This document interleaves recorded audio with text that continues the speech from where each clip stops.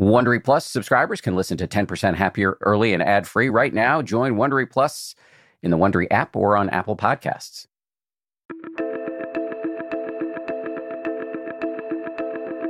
This is the 10% Happier podcast.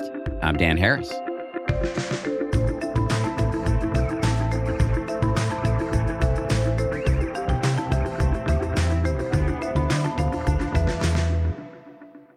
Hello, everybody. How we doing?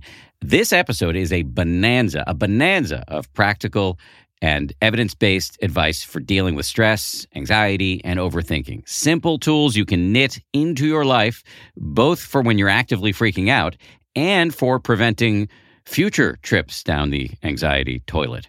I personally got a lot out of this conversation. My guest is Dr. Jenny Taitz. She's a clinical psychologist and an assistant clinical professor in psychiatry at the University of California, Los Angeles. Her latest book is called Stress Resets: How to Soothe Your Body and Mind in Minutes.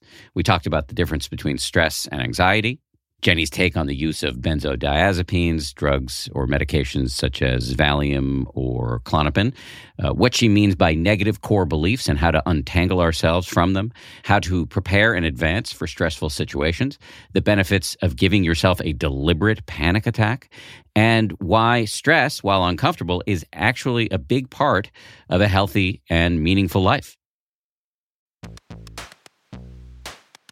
Audible lets you enjoy all your audio entertainment in one app. You'll always find the best of what you love or something new to discover. They offer an incredible selection of audiobooks across every genre, from bestsellers and new releases to celebrity memoirs, mysteries and thrillers, motivation, wellness, business, and more.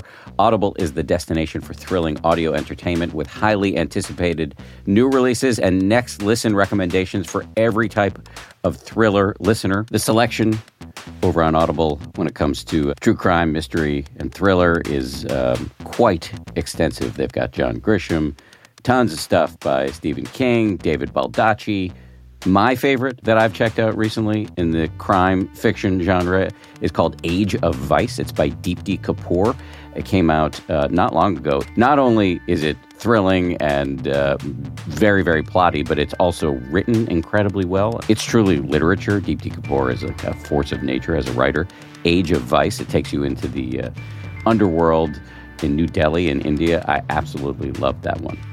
As an Audible member, you can choose one title a month to keep from the entire catalog, including the latest bestsellers and new releases. New members can try Audible free for 30 days. Visit audible.com/10% or text 10% to 500-500. That's audible.com/10% or text 10% to 500-500 to try Audible free for 30 days. Audible.com/10%.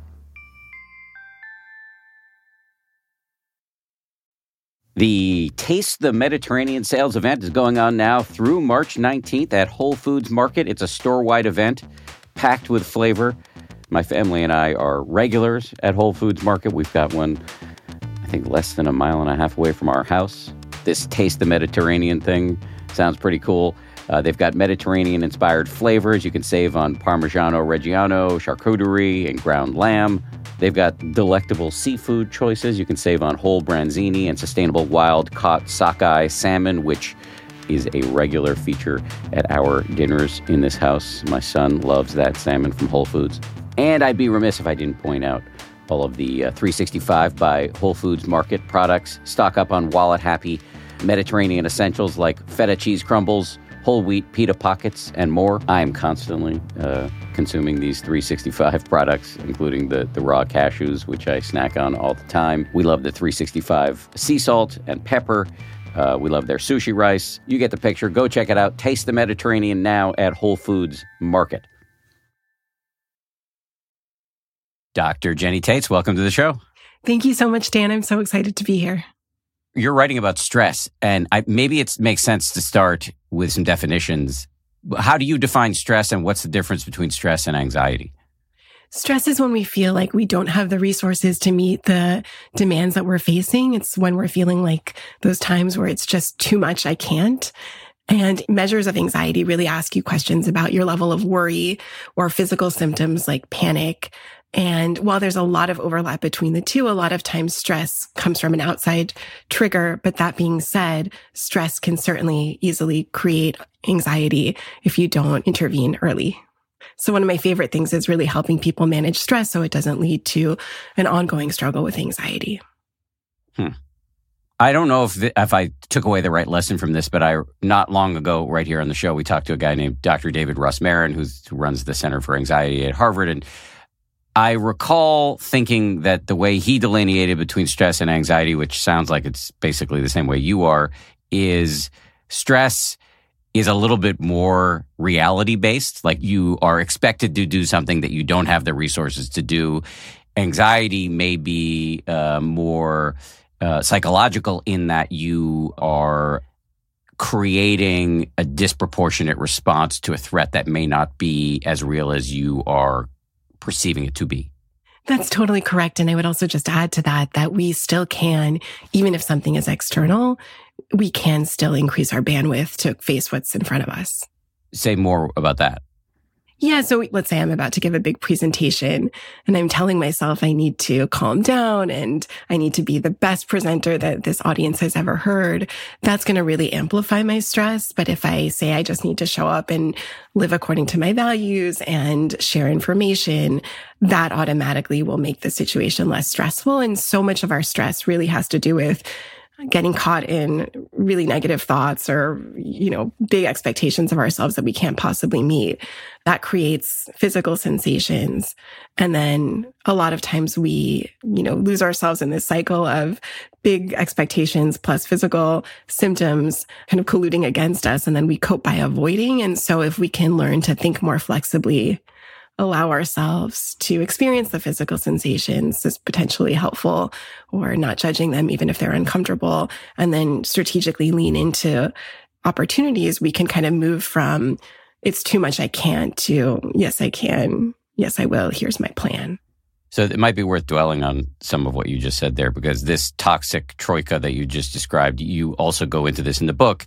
You basically say that where people get tripped up when it comes to stress is part one, we get stuck, or the word you use is mired in negative thoughts. The second is that we start feeling physical symptoms of stress, and instead of just looking at it like the body preparing us to act, we freak out and judge these symptoms. Oh my God, my heart's racing. This must be really bad. And then the third is we try to bail or avoid whatever's going on instead of dealing with it. And bailing or avoiding might feel good for a nanosecond, but actually sets you up for more suffering down the road. So is that a roughly accurate recapitulation? Dan, that was perfect. That's what I was looking for. Gold star. Thank you. Yeah. And if we think about it, that's like exponentially increasing our stress. But the good news is that when we have this opportunity to reduce our stress threefold by thinking more flexibly, and we could certainly talk more about how to do that, and learning how to allow our physical sensations to be there and even prepare ahead of time for them, and then really focus on how to help ourselves in those moments so we're not avoiding, but we're strategically, systematically approaching. I want to go into great detail about how we can talk to ourselves in these moments and prepare ahead of time for the physical symptoms, which you just mentioned right there. But let's just stay with the problem for just a second. You have a whole section at the beginning of the book about overthinking and rumination. What do we need to know about that? And what's the difference between overthinking and rumination, or are they just synonyms? I think you could use them synonymously, and some people even call it perseverative cognition. That's what stress researchers call it, the technical term. But the thing that we need to know about overthinking and rumination is that is what turns acute stress, something that's temporary, into chronic stress, something that is long lasting. And so this is mind blowing. But if we can think about this, you can have an ongoing stressful thing in your life, say caregiving, or so many examples of things that can be chronically stressful. But if you're able to put down the overthinking, you could transform something chronic to something temporary. That said, we can also take something that's temporary, like a upsetting incident at work, and make it chronic by playing it over and over again. And one of the things that I love to think about is a story that Sharon Salzberg, a good friend, and I know a good friend of yours, shared with me that, this is such a powerful story that I think really illustrates this point. A man was trekking in Nepal and he had a blister on his foot, and he would anticipate the blister before he stepped down, experience the blister when he stepped, and then replayed it. So we could experience our own distress once or threefold. And so the reason that stress becomes a problem in our lives is because we're carrying it with us, replaying it, taking something that took 20 minutes and marinating in it for many, many hours. And of course, it is likely something that was very legitimately upsetting. But the most thoughtful thing we could do in those moments is be kind enough to ourselves to learn how to unhook from the incessant re-experiencing, which also creates a cascade of physical effects. Yes. And then those two do a toxic duet, the thinking and the feelings. And yeah, I mean, as I'm listening to you talk, I just think about how many times I've re-upped the negative emotion by making a little mental movie, both of what happened in the past and what's going to happen in the future over and over and over again, sort of compulsively. Yeah. And the crazy thing is like if you're hooked up to all sorts of physiological stress assessment measures, even something that happened 20 years ago, your body can easily go back into re-experiencing it in the present. And that's how stress goes from something that's unpleasant to leading to something that's really destructive. You mentioned Sharon Salzberg, her roommate, the guy she shares a house with, although it's two houses that are connected. But Joseph Goldstein, another amazing meditation teacher, he often talks about how we can experience all of this stress and anxiety, but what we're reacting to is often not something that's happening in the moment. We're reacting to a thought. That's it. It is a quantum burst of energy in the mind, as Joseph says, barely more than nothing. And it is producing this cascade physically and psychologically for us. Absolutely. And that's why I think one of the biggest things we could all do is get really good at playing with our thoughts and seeing them almost like Play-Doh rather than cement.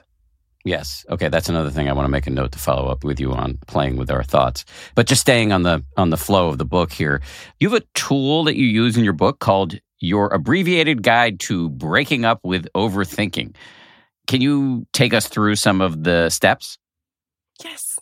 Well, first of all, since overthinking can be something that most of us are really good at, rather than deciding today that you're going to stop overthinking in general, which is really ambitious, to actually develop a specific, clear goal, like I'm going to not think about work between 6 and 8 when I really want to be with my partner or my family or enjoy a little bit of me time. So to create like a kind of a SMART goal, specific, measurable, attainable, realistic, time sensitive, something that's within reach. And then rescheduling, ruminating. A lot of times our minds just like run and ruin our lives. We can be thinking all the time, but what if you had like a set time that you opened up all of your worries? Like let's say 4 to 4:20 was your rumination time or your worry time, rather than like a news ticker that's constantly going in the background. If you actually sit with it with your full attention, you go from kind of an all-day stress habit to a mindful, it's called stimulus control. You kind of control it, and then it has like parameters around it rather than being incessant and endless. And a lot of times people find that like if they have a set time and they really train themselves to be really, obviously if something's immediate that you can deal with, like, oh my gosh, I'm going to get a ticket if I don't feed my meter, then obviously deal with that. But if it's something like, what if I can never afford a house, or what if, to actually have a set time to do that, because during that time you might find it boring or forget to get into it. And you might take something that's kind of like going on in the background noise for hours over the day that you can just condense into like a 20-minute mini session. Yes, that makes a lot of sense. There's also on your list, write it out.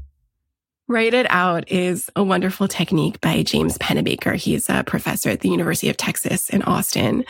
And a lot of times people confuse ruminating with processing. And so I really want people to have like the full range of ways of dealing with it, like pushing away things that don't need immediate attention, problem solving things that do. But we also need to allow ourselves to feel our feelings. And so if you journal in a very specific way that allows you to process your emotions, so really going deeper, for example, in a research study where college students were asked to write about something that was very distressing with their full emotions and then how that event affected their lives. And in the past and how it's currently affecting their lives. Really going through the process of allowing yourself to feel. People that did that for 3 days had significant reductions in rumination and depression 6 months later. And so sometimes we think like ruminating is kind of like grieving or processing, but we're barely scratching the surface. And so actually giving ourselves the sufficient amount of time and headspace to go a little bit deeper and to kind of store something that's kind of splintered. I'm picturing a journal that says, use this to freak out constructively. It's not even freaking out. It could be like self-validating. Like this is another thing that I talk about in stress resets. Like a lot of people confuse replaying something upsetting with like normalizing. Like, of course, this is really upsetting. Like, of course you feel this way, but self-validating allows for closure and improving how you feel, while ruminating is like, I don't know, letting the suffering win. And right. That makes sense. There is a difference. And of course, I like being a little glib, but I do see the difference between, miasmatic, diffuse freak out that is generalized and running in the background of your mind like static, as opposed to a focused processing that actually, as you said before, can be validating, because the stuff you're worrying about isn't necessarily bullshit. Yes, different situations call for different ways of coping. And so if I know that there's just like background noise, I used to get into this thing when I was in graduate school about like worrying how I would do on a exam when I always did fine. Like that could be good for my worry time or rumination time.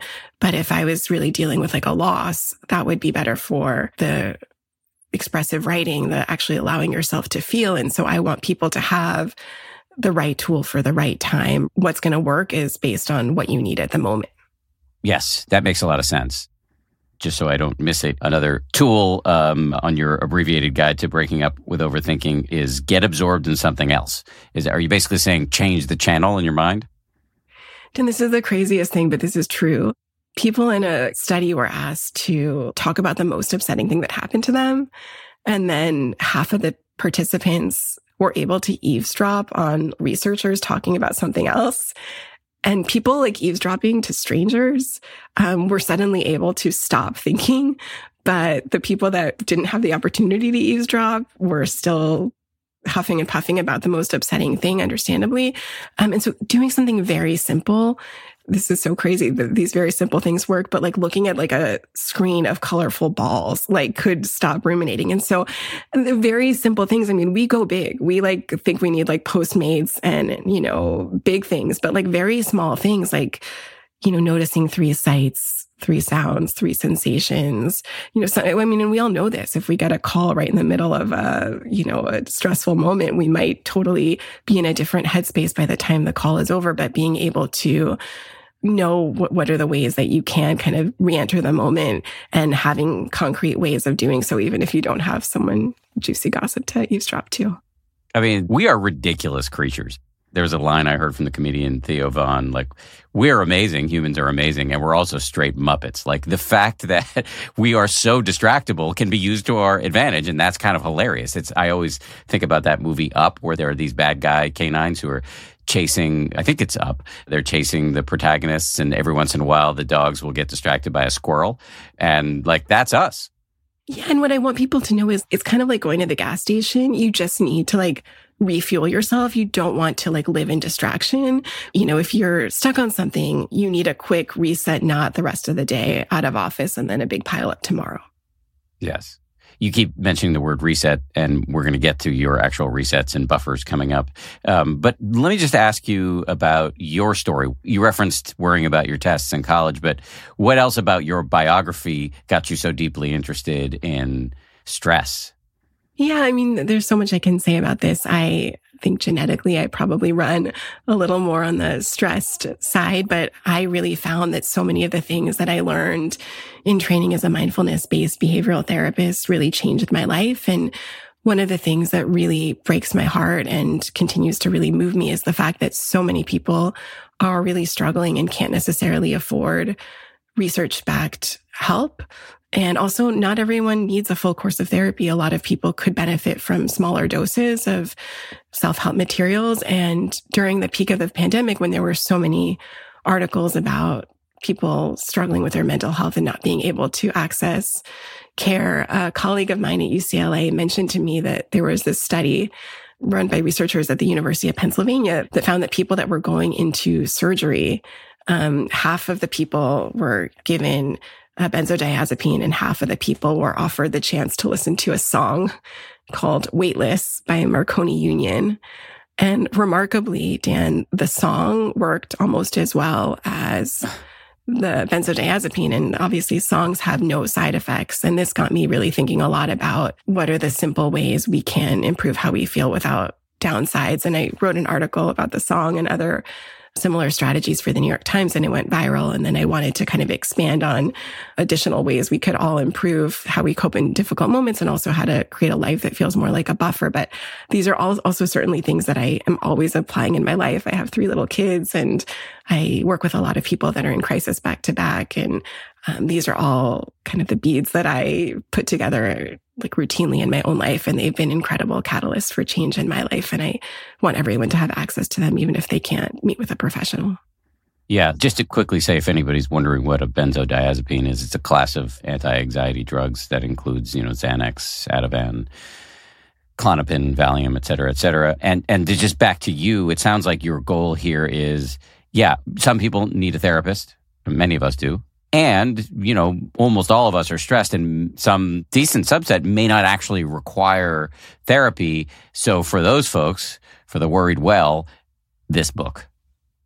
Yeah. And some people that have been in therapy, they need something to turn to in a tough moment. A friend of mine, she did a course of DBT, which is one of the therapies I specialize in. And she has Post-its all over her house of like DBT skills reminders. And so we all might need a quick reminder. And I think one of the ironies is even the concept of a book on stress, because like when you're stressed, who's going to sit down and start flipping through a book? And so this book is almost like a cookbook where you can turn to any page and find strategies depending on what you need to improve the moment.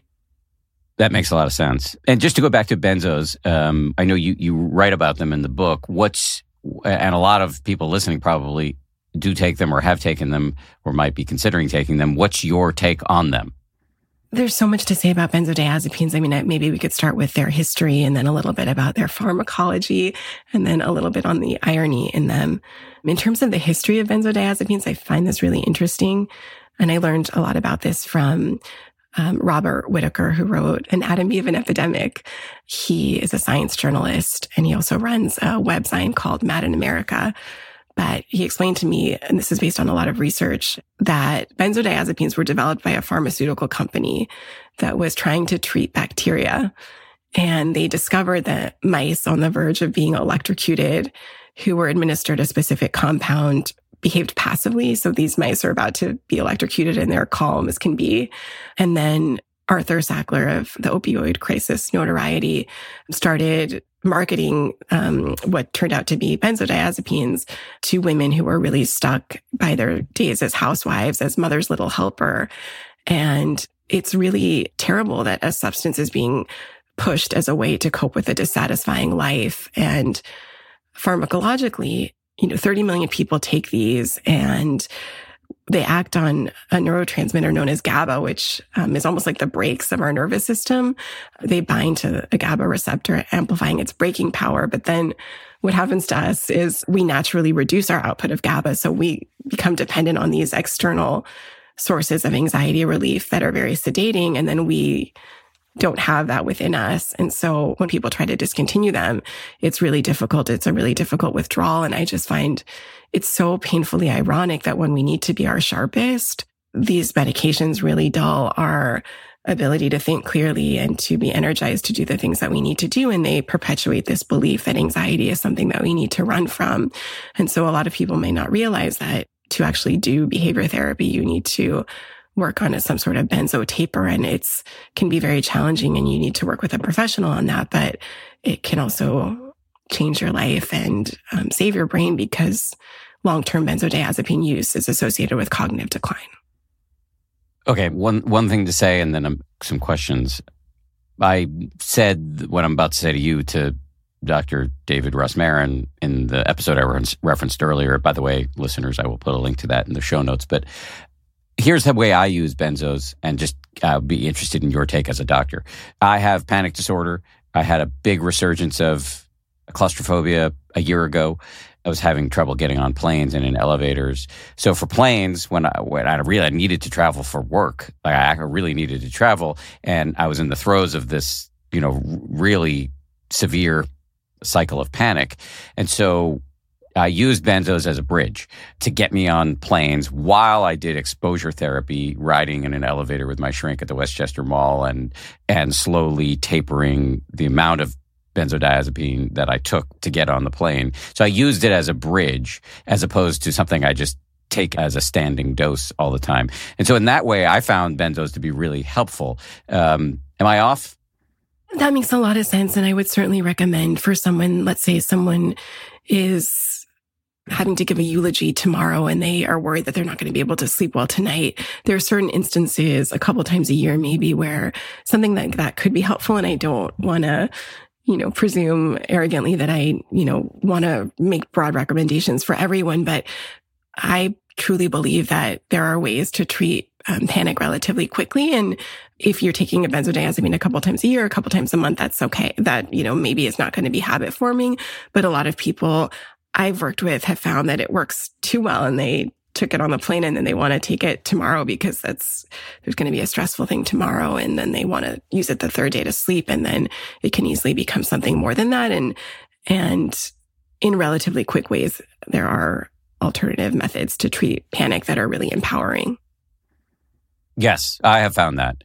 I got lucky with benzos in that, and I do have an addictive personality. I struggled with cocaine many years ago. I was taking Klonopin, which is a flavor of benzo. It makes me feel like shit the next day. And so I was powerfully disincentivized because I didn't want to feel like shit the next day. So I used it as minimally as possible. But I could see how it would be addictive because it feels good in the moment. It's like as I've written somewhere, that you could like march an army of chimpanzees with ninja stars through the room and I would not freak out. And that feels really good as somebody who has like a baseline, anxiety all the time.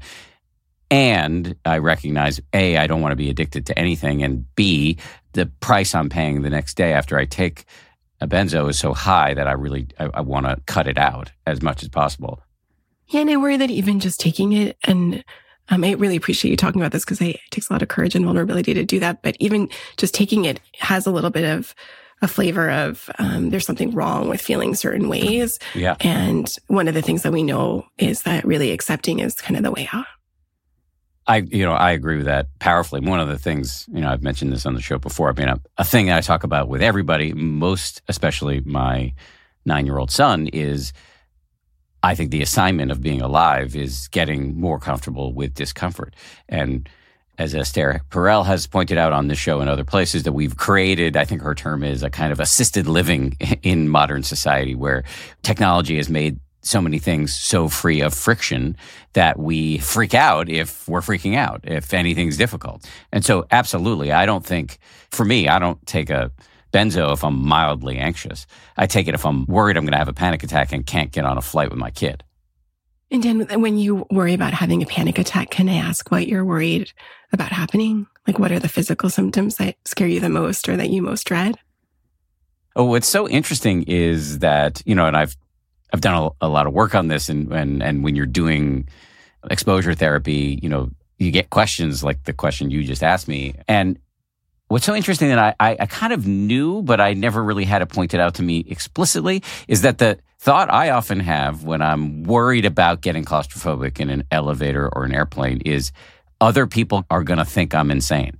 And I thought that maybe it was idiosyncratic, but no, it is classic. And it makes a lot of sense because the number one fear, justifiably, for most humans is social rejection. Why? Because we evolved to be communal creatures, and if you were rejected on the savannah during the evolution times, you were going to get killed by a saber-toothed tiger. I don't even know if they had saber-toothed tigers on the savannah, but some sort of predator. So that's a thing that goes through my mind is like, I'm going to freak out and everybody's going to point and laugh at me. And what would freaking out look like?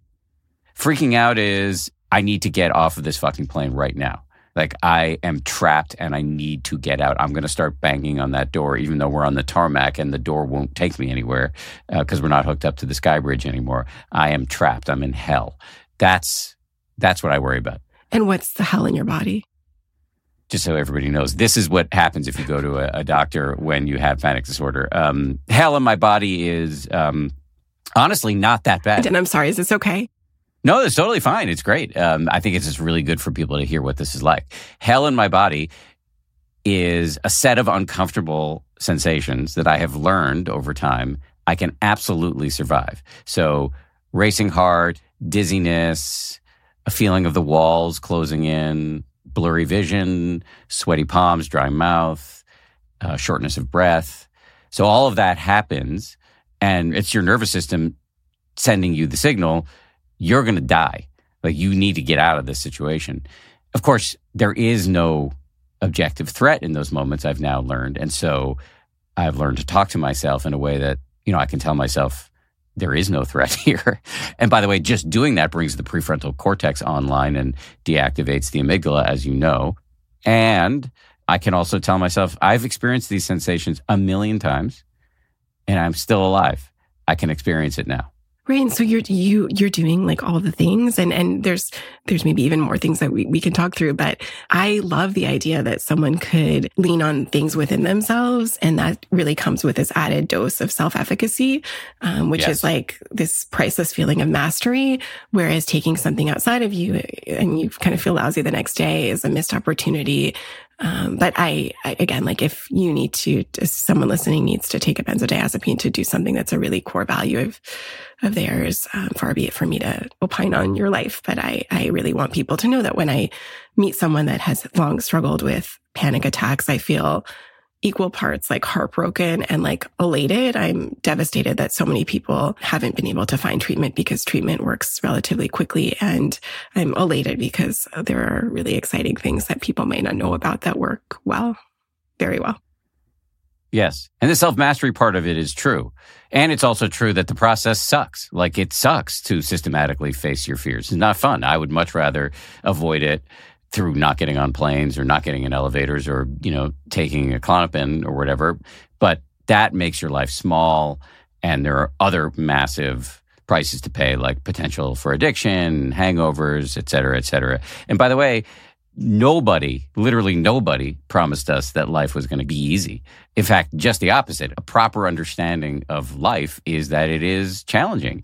So shying away from that is to miss out on the good stuff. Yeah, and I would say it's a little bit like working out. Like, some people could say that it sucks, but some people feel so hopeful and excited that like often people help them like rev up their panic symptoms. And like at that point they've won and anxiety's lost. And so you could say it sucks, or you could say that it's really like exciting that you're about to like win, put panic in the trunk and you in the front seat. Yes. Yes. That's a little rah-rah for my taste, but you're absolutely right. I used to like hate some of the panic treatment stuff or exposures. And now I feel like doing it. I like people and I don't want to bother people or make people uncomfortable. But now I feel like privileged. Like, how lucky am I that we get to do this thing together that's going to help you and isn't going to harm you. And the worst thing is like feeling like you can't do the things that you want to do. Coming up, Dr. Jenny Taitz talks about what she means by a stress reset, the difference between resets and buffers, and practical examples of many, many resets that you can use in your daily life.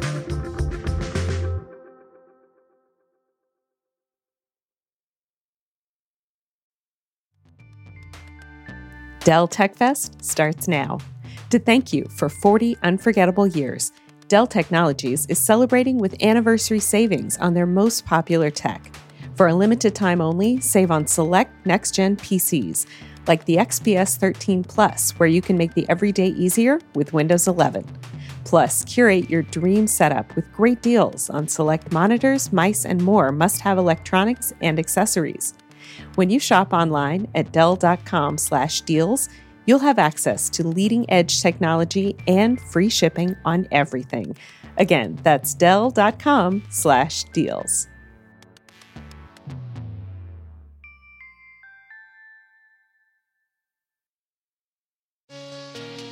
I always love it when the people behind a product that my family already uses tell us that they want to be sponsors of this show.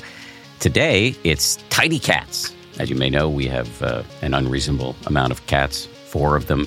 So we use a lot of kitty litter, and Tidy Cats is great. They have a product called Tidy Care Alert, which uses color-changing crystals to detect potential concerns and help you put your mind at ease. Let Tidy Care Alert help keep an eye on your cat's health. Whether you have 1 or 4 cats, they make it easy to keep track. Plus, it's low dust and lightweight with long-lasting ammonia control from the brand most often recommended and personally used by veterinarians. I'm not a vet, but I do love cats. Tidy Cats. Check them out. Don't forget to celebrate the 10th anniversary of the 10% Happier book. We are offering subscriptions to the 10% Happier app at a 40% discount until the end of the month. Get this deal before it ends by going to 10%.com/40. That's 10%, one word, all spelled out, .com/40 for 40% off your subscription. Okay, so Stress Resets, it's the name of the book. It's the subject of the ensuing discussion between you and me. What is a stress reset? A stress reset is a quick thing we can do in the moment to either improve our thinking, improve how we feel in our body, or improve our behaviors. So in just a matter of minutes, no long meditations, medications, or martinis required, you can give yourself a little bit more wiggle room to live a better life. So the book is called Stress Resets, but you actually spend the book talking about resets and buffers, which are separate ideas. Can you describe the difference? A reset is what we do in the heat of the moment when we are really struggling. It's almost like urgent care, if you will. And a buffer are things that you can do preventatively to live a life where you're less likely to go from crisis to crisis. Just in case anybody's out there thinking, well, this person's just making this shit up. This all comes from DBT, ACT, CBT. So that's dialectical behavioral therapy, acceptance and commitment therapy, and cognitive behavioral therapy, these evidence-based psychotherapeutic modalities. Do I have that right? Yes, nothing in this book is made up. The research reference section is pretty lengthy. All of these things are things that have been found helpful in various clinical trials or are part of evidence-based treatments. And not everyone is going to work for you, but you can find your favorites because there's a lot of them to choose from. And I also just want to let people know that, again, these things short-term are not going to be as relieving as, leaving work for the day or buying something really expensive online or something that's like a quick, big dose of dopamine. But these are the things that longer term will help you and longer term will prove like a much better investment. Point well taken. Just in no particular order, Lauren, the producer on this episode, identified a few that she thought might work here. So this is in the book, Mind Reset number 2, Acknowledge Your State of Mind. What do you mean by that? How does it work? We all metaphorically and also somewhat literally have 3 states of mind. We have an emotion mind where we're governed by our emotions. We have a reasonable mind where we're really just logical and focused on the facts. And then we also have a wise mind where we merge our facts, feelings, plus intuition. And this is a skill that's taught in dialectical behavior therapy. And there's nothing wrong with emotion mind. There's nothing wrong with reasonable mind. You don't always need to be in wise mind. But if I'm about to try to work on my taxes, I can do myself a huge favor if I say I'm in emotion mind and I need to be in reasonable mind. Or if I'm just focused on facts when I need to be more focused on feelings, like I got to get home, it's getting late, rather than really enjoying my time with my friend who's never in town. It might be helpful to just even notice what state of mind I'm in, because we can get into this big thing of really taking our thoughts very seriously. But if we can quickly say emotion mind, when I face this particular situation, emotion mind, by categorically writing off that we're in a place where our emotions are running this show because they're very high, we can kind of be able to see more clearly. And even just taking a step back to think what is wise mind gives us a little bit of room to make a better decision. Does that make sense, Dan? Yeah, it does. But I want to drill down on it a little bit. Run through with me, for us, again, the different minds. It's emotion mind, wise mind. And reasonable mind, which is facts. Okay, reasonable mind is facts. Wise mind is? The integration of facts and feelings and intuition. And emotion is, we all know what that is. Yeah, the feelings, the raw feelings. And so it's simply putting a label on where we are right now that can be a stress reset? Absolutely, because if in the middle of the night I start hearing noise, or I start convincing myself that if I don't fall asleep within minutes, tomorrow's going to be terrible. If I just quickly tell myself like emotion mind, that is so much more helpful than continuing to add on to the tornado. And is that it? Is it simply just emotion mind? Or do you then say, okay, this is emotion mind. What I need now is reasonable mind. And let me talk to myself in the following way.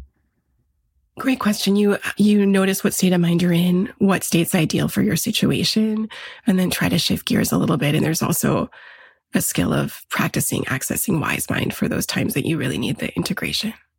How do we access wise mind? Taking a moment to slow down and even breathing in wise, breathing out mind. Like, let's say you're about to say something really mean to someone you actually really like, slowing down and breathing in wise, breathing out mind, asking yourself, is this wise mind? Leaning into the pauses between your breaths, because there's something about emotion mind that's really reactive and fast and compulsive and impulsive. I said this before, and it might have, for people who don't have, aren't interested in or conversant in the various parts of the brain. Earlier, I was talking about how I could be on a plane, the panic could start, I could start feeling some incipient physical sensations of panic, psychological manifestations, scary thoughts, et cetera, et cetera. And if I talk to myself in the right way, I said something to the effect of it can deactivate the amygdala and bring online the prefrontal cortex. The amygdala is the stress center of the brain. The prefrontal cortex is basically reasonable mind incarnate. And that seems to me exactly what you're talking about here. As soon as you put a label on emotion mind, you're jumping from the skittering amygdala to a sort of reasonable, the newer part of the brain. Exactly. You could go through all these things in your mind trying to convince yourself that's just turbulence, that's just wind, that's whatever it is. But if you just say emotion mind, you can kind of get the prefrontal cortex on board. Just harkening back to something you said earlier in this conversation that I made a note of wanting to come back to. You talked about playing with our thoughts. I don't know if you invoked clay as a metaphor, but you invoked something as a metaphor, playing with our thoughts. And this maybe seems like an apropos moment to bring it back up. Yeah, so this is another reset. A lot of times we take our thoughts very, very seriously, and most of our thoughts are more like spam than very important people speaking truths to us. And so even just learning to practice, it's called cognitive diffusion, of just like taking your thoughts lightly. And there's a lot of ways we can do this. One of my favorite ways to do this is singing your thoughts. And so there's different ways you can practice this, but if you have the thought, I'm a loser that shows up every Saturday night, if you sing that to the tune of a song like Do You Believe in Magic, it loses its grip. It just won't feel the same. And it's a nice reminder that thoughts are just combinations of letters and sounds. They don't necessarily have a lot of value or credibility. And a client taught me this, and I love it so much. But even just, there's a Hathaway song, What is Love? Yeah. And there's a great Saturday Night Live clip of Jim Carrey dancing to What is Love? But even like, what are thoughts? Thoughts can't hurt me no more. And so this is another way out of ruminating, is really seeing like, okay, like thoughts can't hurt me. I can sing the thought, because we snowball and spiral and drown when we are taking these very unhelpful emotion mind ideas and making them reality. But if we can play, sing, we automatically lose their grip. I was at a psychology conference, and this was the coolest thing, but we, instead of wearing name tags with our actual names, we wrote our like core beliefs about ourselves. One of the best things about being a psychologist is you get endless experiential opportunities, but people that are truly like wonderful, noble, inspirational, righteous people that might have even been on this show are wearing, name tags that say, I'm a bad person. Mm-hmm. And such a different thing to wear that on your name tag versus like really believe that. And also such a enlightening experience to realize that we all have these. This is part of our shared humanity. My wife and child hate when they'll sometimes come to me with serious things and I will sing it back to them, this reset. I did it to my son the other day and he looked at me and said, "Daddy, sometimes you are hard to love." And it's so funny that you say that, because when I do this with my kids, they start laughing. Maybe my singing is more laughable, but... I think it's because they're actually asking me to do something with an acute need, like they're trying to get me to do something that needs to happen right now, and I sing it back to them, and they hate that. Okay, so those are mind resets, acknowledging your state of mind, singing your thoughts. There are body resets, and one of them is to cool down literally. So this is another skill from dialectical behavior therapy, DBT, and basically if you take a salad bowl full of ice water and you set a timer for 30 seconds, you hold your breath, you submerge your face into the cold water, you activate the vagus nerve, and you slow your heart rate and redirect blood flow from your heart to other essential organs. If you were wearing an Apple Watch, your heart rate would come down significantly. So people should not do this if they have a heart condition, but doing something as quick as a 30-second, basically like a face ice bucket challenge or a cold plunge for your face only, you quickly reset. And just very practically, if you jumped into a cold pool, you wouldn't still be thinking about the same thing when you were in the pool or when you came out. And again, this just takes 30 seconds. And there's something really empowering about realizing that it doesn't take very long and doesn't take anything too fancy, but there's something about literally cooling down that quiets the mind and regulates your body. Who has an ice bucket lying around? You just need a salad bowl. You just need something your face will fit in. But it takes some forethought here. You have to be freaking out and be like, okay, I need to go get a salad bowl and a bunch of ice and make this happen. If you want to do it in the technical sense, yes. But now they sell these little ice rollers for your face. It's not going to have the same jarring effect. There's little ice rollers for your face if you suck on an ice cube. But I think even more powerful than the literal skill is the bigger message that our body's incredibly resourceful and resilient, and there are quick ways to recalibrate. So if you're living in New York City and it's cold right now and you wanted to take a walk around the block, that might even reap it's not going to reap the exact benefits of it's called the mammalian dive response. It's not going to do the exact benefits of that, but there are ways to quickly do this. But these days, so many people are working from home, and a lot of, I think, our stress can easily come up when we're at home, but just knowing that this is out there. And I've also had people do things like have the dry ice that you could just quickly access. I find this intriguing. I was on a meditation retreat, like a private one with just a couple of friends. During the pandemic, retreat centers were all closed. And so we basically just stayed at my friend's house in the fall in Maine. And anybody who's ever been in Maine, even in the summer, the water there is unacceptably cold. And this was the fall. And every afternoon at this retreat, we would jump off the pier into the water. And it was shocking. I mean, it was terrible at first. And then the elation that I felt every time was really remarkable. Yeah, and the face ice thing is much faster. Again, 30 seconds. You could do it with frozen vegetables if you don't have ice. Fast, easy, quick. And again, we do have this mammalian dive response. We do have these incredible mechanisms within us that are almost like Control, Alt, Delete. We just need to know how to access them. Mammalian what response? Dive response. Dive response. I mean, what does that refer to, dive? When a human body is submerged, while they're holding their breath, when their nose is submerged in water, it lowers your heart rate and redirects blood flow. Is this why deep breathing also can have salutary effects? I'm not sure, but deep breathing also activates the vagus nerve. It wouldn't be the dive response, but that's another very powerful tool of slowing your breathing down to, 5-second inhale, 5-second exhale can similarly activate the parasympathetic nervous system and slow you down. Can you define vagus nerve and parasympathetic nervous system?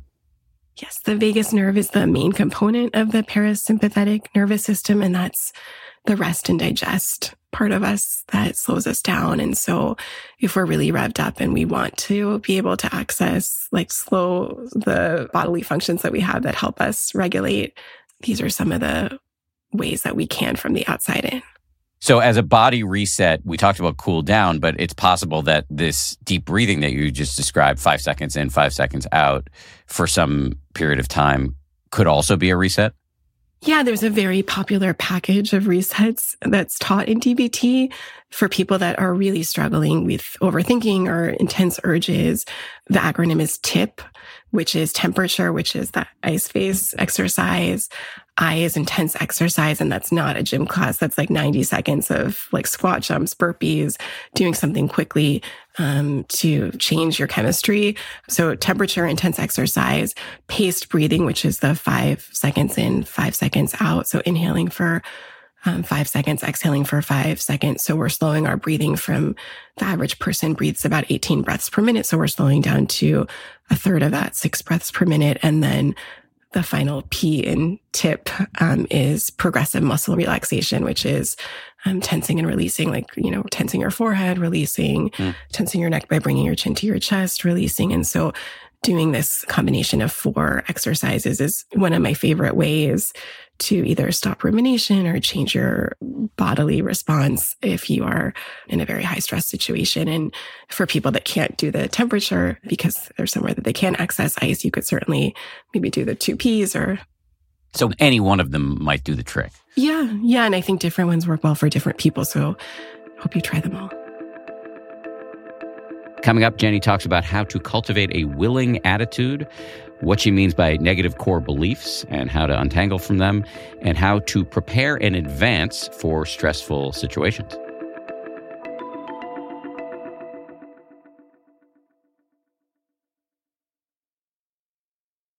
I had a very pleasant experience shopping on quince.com. Very easy to use website, and they've got a terrific selection. I bought myself a cashmere sweater and a sweatshirt. That sweatshirt in particular is in extremely heavy rotation. If you watch the YouTube version of this podcast, you will see it. Or if you see me on social media occasionally, I'm wearing my Quince sweatshirt. And I have to say, the prices are hard to beat for a luxury brand. What's more, Quince only works with factories that use safe, ethical, and responsible manufacturing practices, along with premium fabrics and finishes. Indulge in affordable luxury. Go to quince.com/happier for free shipping on your order and 365-day returns. That's QUINCE.com/happier to get free shipping and 365-day returns. Quince.com/happier.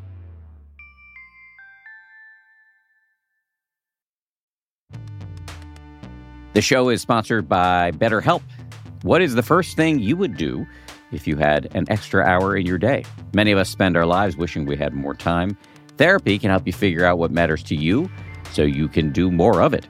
This is something I've spoken about at length for many years with my therapist, as somebody with a pronounced tendency toward overscheduling, working on figuring out what I care most about, what matters most to me, has been very useful when it comes to setting priorities. If you are thinking of starting therapy, give BetterHelp a try. It's entirely online, designed to be convenient, flexible, and suited to your schedule. Learn to make time for what makes you happy with BetterHelp.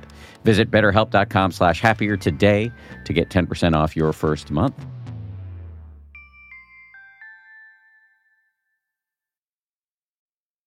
Okay, so we've talked about a few mind resets, a few body resets. There's also behavior resets, and the one that Lauren picked for us to discuss, and you can supplement if you would like. The one that Lauren picked was cultivate a willing attitude. Yeah, a lot of us approach our lives with willfulness, which is a hell no sort of stance, digging your heels in, screaming or silently speaking, expletives or screaming them into Twitter or X. And willingness is having an attitude of like kind of hell yes. And so to try all of these things, like these things are not things that I want people to just read about, but to actually lean into.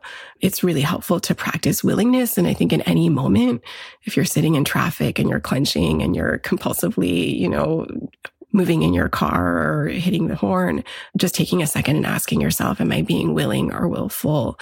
And willingness is really what I think of as the embodiment of acceptance. And, it's almost like if you spilled something on the floor, like willingness is picking it up with a good attitude and willfulness is like throwing something after you spilled something. And so it's a really incredible shift into being more effective, agreeable, good sport in life. Does that make sense, Dan? It does. I just want to clarify again. I'm sure this is true.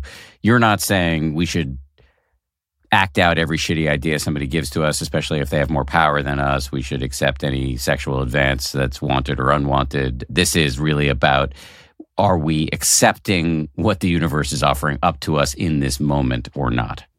I love that you asked that question. It's really willingness in the service of our values. Got it. So I'm willing to go the extra mile to be a good friend. I'm willing. It's things that bring us closer to the life that we want to live rather than things that move us away from it. And in key moments, it's about like, what's your relationship to reality? In traffic, for example, this is what's happening right now. So raging against it ain't so useful. Right. And if you're with someone that you love, but you're annoyed within the moment, maybe you need to be willing to be a little bit nice or give the benefit of the doubt or stretch yourself. My wife, who married an occasionally very annoying person, has a tattoo on her wrist that says, right now, it's like this. And that's basically the cultivation of a willing attitude. Like, whatever's happening right now, I can feel this. I love that. And I forgot the quote, but Zach Braff shared something beautiful about a tattoo he has that's similar, I think. Amor or something. Yeah, amor fati, which was to love your fate. I think that's a nice way to also think about willingness. Yeah. Sebene Selassie, and I haven't really unpacked this with her, but she's a great meditation teacher. But she has a tattoo that says, trust life, which, as I've sometimes joked, is a little a little earnest for my taste. And this is a person who's on her fourth bout of cancer and had gone through a divorce and had plenty of difficult family stuff. And I think it's her way of saying, like, if this is happening, it's what's supposed to happen on some level. I might be mangling that because I don't think she believes in creator, God, or destiny or anything like that. But it is what's happening right now. So you should trust that this is what's happening and cultivate some equanimity in the face of it. Seb, if I got that wrong, I apologize. Yeah, dragging is not going to help anyone dance towards what they want. Okay, so let's move into some buffers. We've been talking about resets, which are more sort of, you've got an acute situation. Here's what you can do. Buffers are, I think, fall more in the preventive medicine bucket. Here's mind buffer number 1. Untangle yourself from negative core beliefs. This harkens back to your psychology conference. Yes. So oftentimes, because of our upbringing or painful experiences we've endured, we develop core beliefs or fundamental ways we view ourselves. Anything ranging from I'm unlovable to other people can't be trusted. And these core beliefs really can affect the way we view ourselves and view the world. And rather than letting them guide us or become a self-fulfilling prophecy, it's really helpful to know what they are and realize when they've been, a hot button issue has been pressed. And the most important, I think, is to act in ways that transcend them. And so if you think you don't belong, to really purposefully pursue the communities that you'd like to belong in, even if they feel aspirational, or if you think other people can't be trusted, to lean in and strategically increase your trust in other people. And so I think being super aware of the way you view yourself in the world and then checking in as to how that affects your behaviors and then acting in ways that are counter to them. And then also really being compassionate and aware when certain core beliefs get triggered and being mindful that that's because it's a core belief that it remains to feel very true. I see all these people that are incredibly successful, accomplished, likable, charismatic, and they feel like awkward adolescents that are about to be made fun of because they were bullied in high school or they were a poor fit in their class or they struggled with shame because people didn't accept them growing up, and to be just really aware of how that affects their day-to-day rather than to be living that as if it's real in the current moment. Yeah, I've been thinking about a problem that I've had for many years, which is when somebody criticizes me, often I hear that as, you're a terrible person.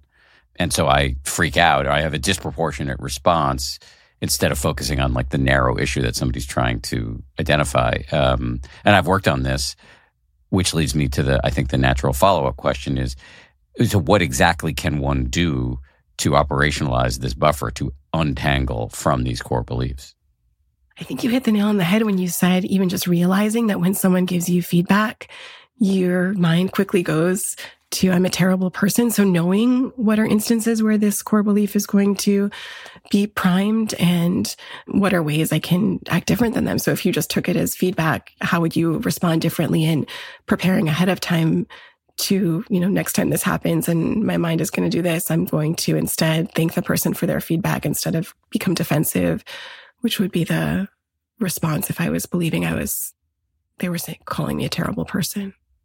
So it's really deliberately working on creating a new habit. And it's hard to predict when this is going to happen, but when you get some tough feedback, to train yourself to have a reflex of, thank you, I will think about that, no matter what else is going on for you. And then when your nervous system calms down, you can really chew on what the person said. Am I in the zone of accuracy here? Absolutely. And Dan, I think an important first step is even just taking a minute to think about, if people are listening right now thinking, what are my core beliefs? How do I fundamentally view myself? What are the stories I hold about other people? To get really clear, because then you're more likely to be able to be on high alert when it gets pushed. Mm.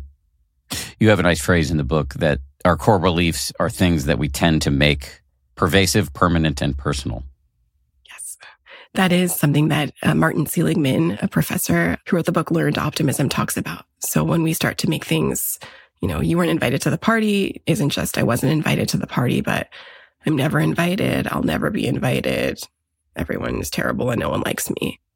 So step one is to think. Take a minute and think. It can be right now. It can be later when you're not listening to us talk.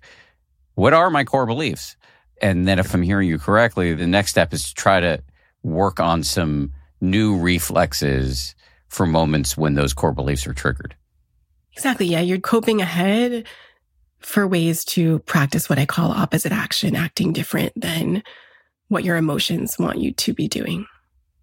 Well, that reminds me of something you said earlier that I promised to come back to, which was thinking about situations where we know we're going to get stressed and preparing in advance for them. You made a reference to that, and I made a note of wanting to come back to it. Does that sound familiar? That does sound familiar, and there are several ways we can do this. I'll walk you through two of them. So the first one is coping ahead. So I really encourage people, rather than dread, cope ahead. So if I know that I'm taking a red eye tomorrow and I'm going to be really tired and I'm going to have to get to the airport and I'm not going to have the foods I usually like to eat, and so on, rather than go through all of the things that could go wrong and how things will just become problematic, rather than rehearsing the outcome that I don't want, I could mentally and logistically prepare for things to go right. And so rather than taking something that's unproductive, again, we're making it useful. And there's something really powerful about mental rehearsal, just imagining doing the thing. You imagining you're having a difficult conversation with someone and you respond with kindness when they say something upsetting. I'm just imagining doing that uses the same part of your brain that's needed to actually do that. So it's not only kind of like a nice idea, but it's actually literal rehearsal. And so that's one way to do that. And then another way to do that is very specific to people that do struggle with physical sensations that they don't like. If you know that if you're in a tight space or you're going to have a year-end review with a boss or you're going to be flying, if you're anticipating that those situations are going to make you sweat, make your heart race, make you feel dizzy, rather than simply, again, praying that doesn't happen or feeling like you need to take a pill to make those sensations go away, you can practice panicking. You can practice, getting really clear on what are the symptoms that I'm anticipating that I don't like. And one of my favorite things to do is help people recreate those symptoms. And so if you know that your heart's going to race and you're going to get really hot and you're going to feel short of breath, I can help you by helping you put on a jacket, doing jumping jacks and taking a straw, like a plastic straw, pinching it so it's half the diameter, pinching your nose and just breathing from the skinny opening of the straw. That will make you feel like you can't breathe. If by listing your specific stress, bodily sensations, recreating the responses that you're afraid of in a safe space, practicing each of them for a minute repeatedly, when these come up, you have a kind of a been there, done that attitude about them rather than catastrophic interpretations. And you conclude that they're really temporary rather than terrible. And just to be clear from the book, this is body buffer number 12. Give yourself a panic attack to feel less afraid of them. Yes. Yeah, I've never been able to make this work. My exposure therapy guy was trying to get me to do this. I never For some reason, like I can't manage to really freak out unless I'm in the situation for real. But I do know this works for lots of people. Yeah, and I also want to say that it works across the board, whether it's public speaking or test anxiety or traditional panic attacks or general anxiety that creates all sorts of other symptoms. And that, the reason I want to talk about it is because I just feel like we're set up to fail when our body is doing something that intensifies our emotions and then our mind is escalating the bodily response. But if we can think more flexibly and have learned experience about the temporariness of the body's sensations, then we're so much freer to approach situations with more hope and learned optimism. Yes. It's like a form of exercise. It's like a bicep curl of yeah, I can do this thing. And so when the sensations come up, whether it's stress, anxiety, or panic, then you're not completely taken off guard. You're prepared. You're totally prepared. And you need to do this repeatedly. And the goal is never for these symptoms to be like tolerable. Tolerable is the wrong word. It's never for it to be like you're not supposed to habituate to them. They're supposed to be distressing and similar, but that you metaphorically have like put out a welcome mat rather than a do not disturb to them. What resets and buffers do you find yourself using the most? Oh, so many. I love stop, slow down, take a step back, observe, proceed mindfully. That's something that I'm constantly doing. And then I follow that up with anchoring, like feeling my feet on the floor, doing a quick 3-point check. What am I thinking, feeling, doing, and coming back to what's helpful in the moment. I'm also obsessed with half smiling, which is a facial expression of acceptance where you ever so slightly raise the upper corners of your lips, which automatically releases tension in your brow, which I find it's very difficult to get lost in judgmental thoughts or overthinking with a facial expression of serenity. And opposite action is another one. Okay, you just list a bunch of things that I want to go back through. So STOP, S-T-O-P, that's an acronym. Can you just walk us through that again and how we might do that? Sure. STOP is slowing down, taking a step back, observing and proceeding mindfully. So literally like thinking to yourself, like, because a lot of the things that we do thinking wise or behavior wise that are problematic or when we're going 100 miles an hour. So truly slowing down because again, like we have a lot more space to do damage control if we're going like 5 miles an hour versus 150 miles an hour. That's something very quick, just literally stopping and being more mindful. And then anchoring is like digging your heels into the floor, really feeling the earth supporting your feet. Doing a quick 3-point check. What am I thinking? What am I feeling? What am I doing right now? And come back to the demands of the present moment or what's helpful in the present moment. And so like really kind of turning on awareness when we're kind of slipping into suffering or responses that are going to make things exponentially worse. Turning on awareness, meaning in a mindfulness way. Yeah, seeing clearly what's happening because then we can change things. Yeah, I mean, that's jumping from the amygdala to the prefrontal cortex. From the emotions driving your life to your inner wisdom driving your life. So you walked us through stop and anchoring. I think half smiling is self-explanatory and very, very interesting.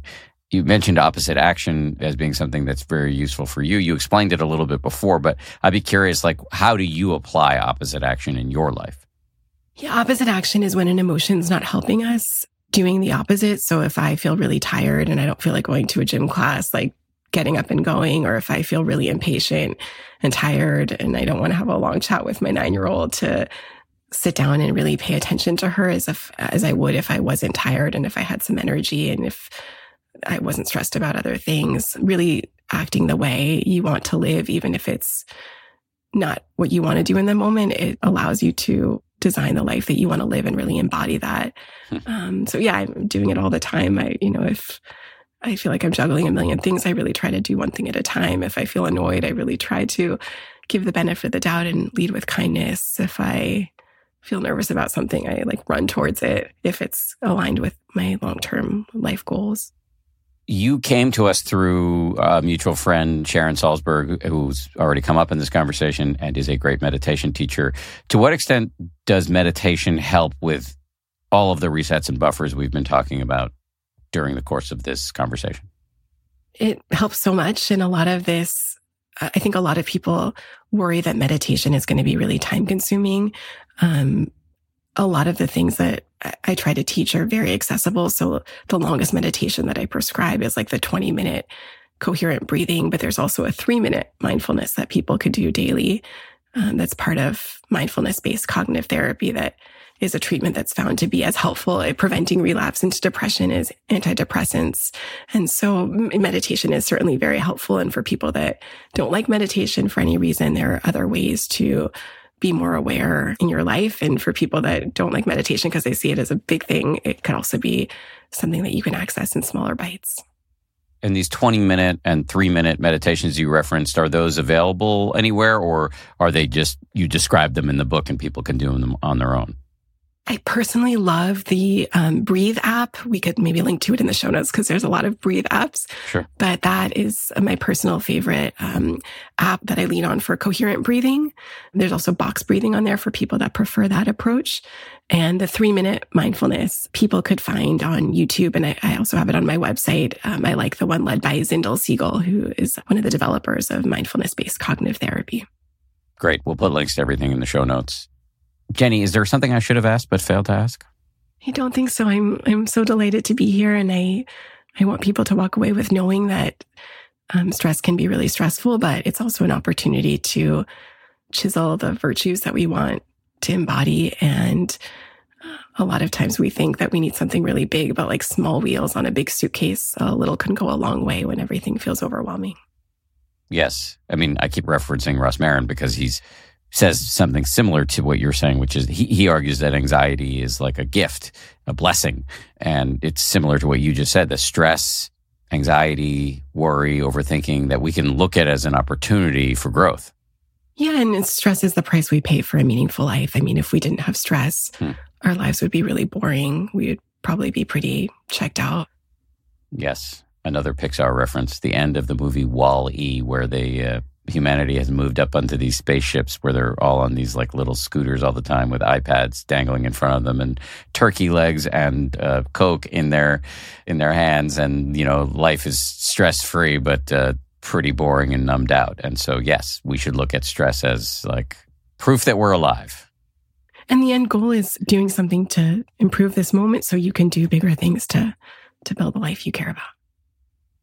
Finally, can you just remind us of the name of your book and any other? We're going to put lots of links in the show notes. So anything else you want us to link to in the show notes?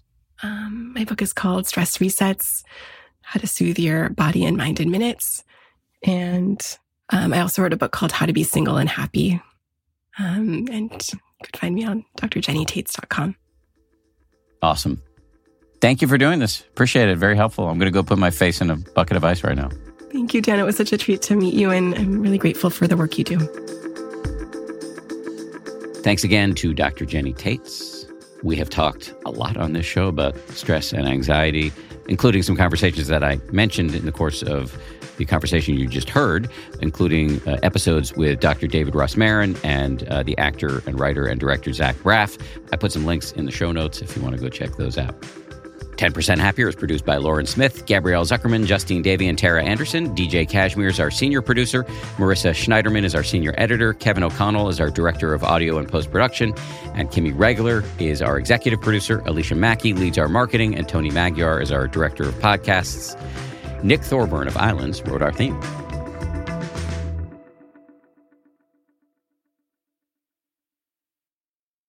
If you like 10% Happier, and I hope you do, you can listen early and ad-free right now by joining Wondery Plus in the Wondery app or on Apple Podcasts. Prime members can listen ad-free on Amazon Music. Before you go, tell us about yourself by filling out a short survey at Wondery.com/survey. If you travel, you know when it comes to love. See you soon. Can't wait. The sky is no limit. You know with your Delta Amex card, being oceans apart means meeting in Aruba. And booking award travel with your card means saving 15% on Delta flights. You know kissing under the bridge of sighs guarantees eternal love. Because you're the long-distance lovebirds. It's why you're a Delta SkyMiles Platinum American Express card member. If you travel, you know. Take off 15 discount not applicable to partner-operated flights or taxes and fees. Terms apply. Visit go.amex/you-know. Welcome to Pura, the most pristine, safe, climate-stable city on Earth, a haven amidst the wreckage. Here, you're safe from heat domes, superstorms, water bandits in the outer lands. There's no crime in Pura, no murder, no suicide, and best of all, there's no cost to join us. In Pura, we promise to keep you safe. They killed her! You took everything! In a world that doesn't feel so safe anymore, we're waiting for you, here in Pura. The Last City is a new scripted audio drama from Wondery. Enjoy The Last City on the Wondery app or wherever you get your podcasts. You can binge all episodes of The Last City right now, ad-free on Wondery Plus. Get started with your free trial at Wondery.com/plus.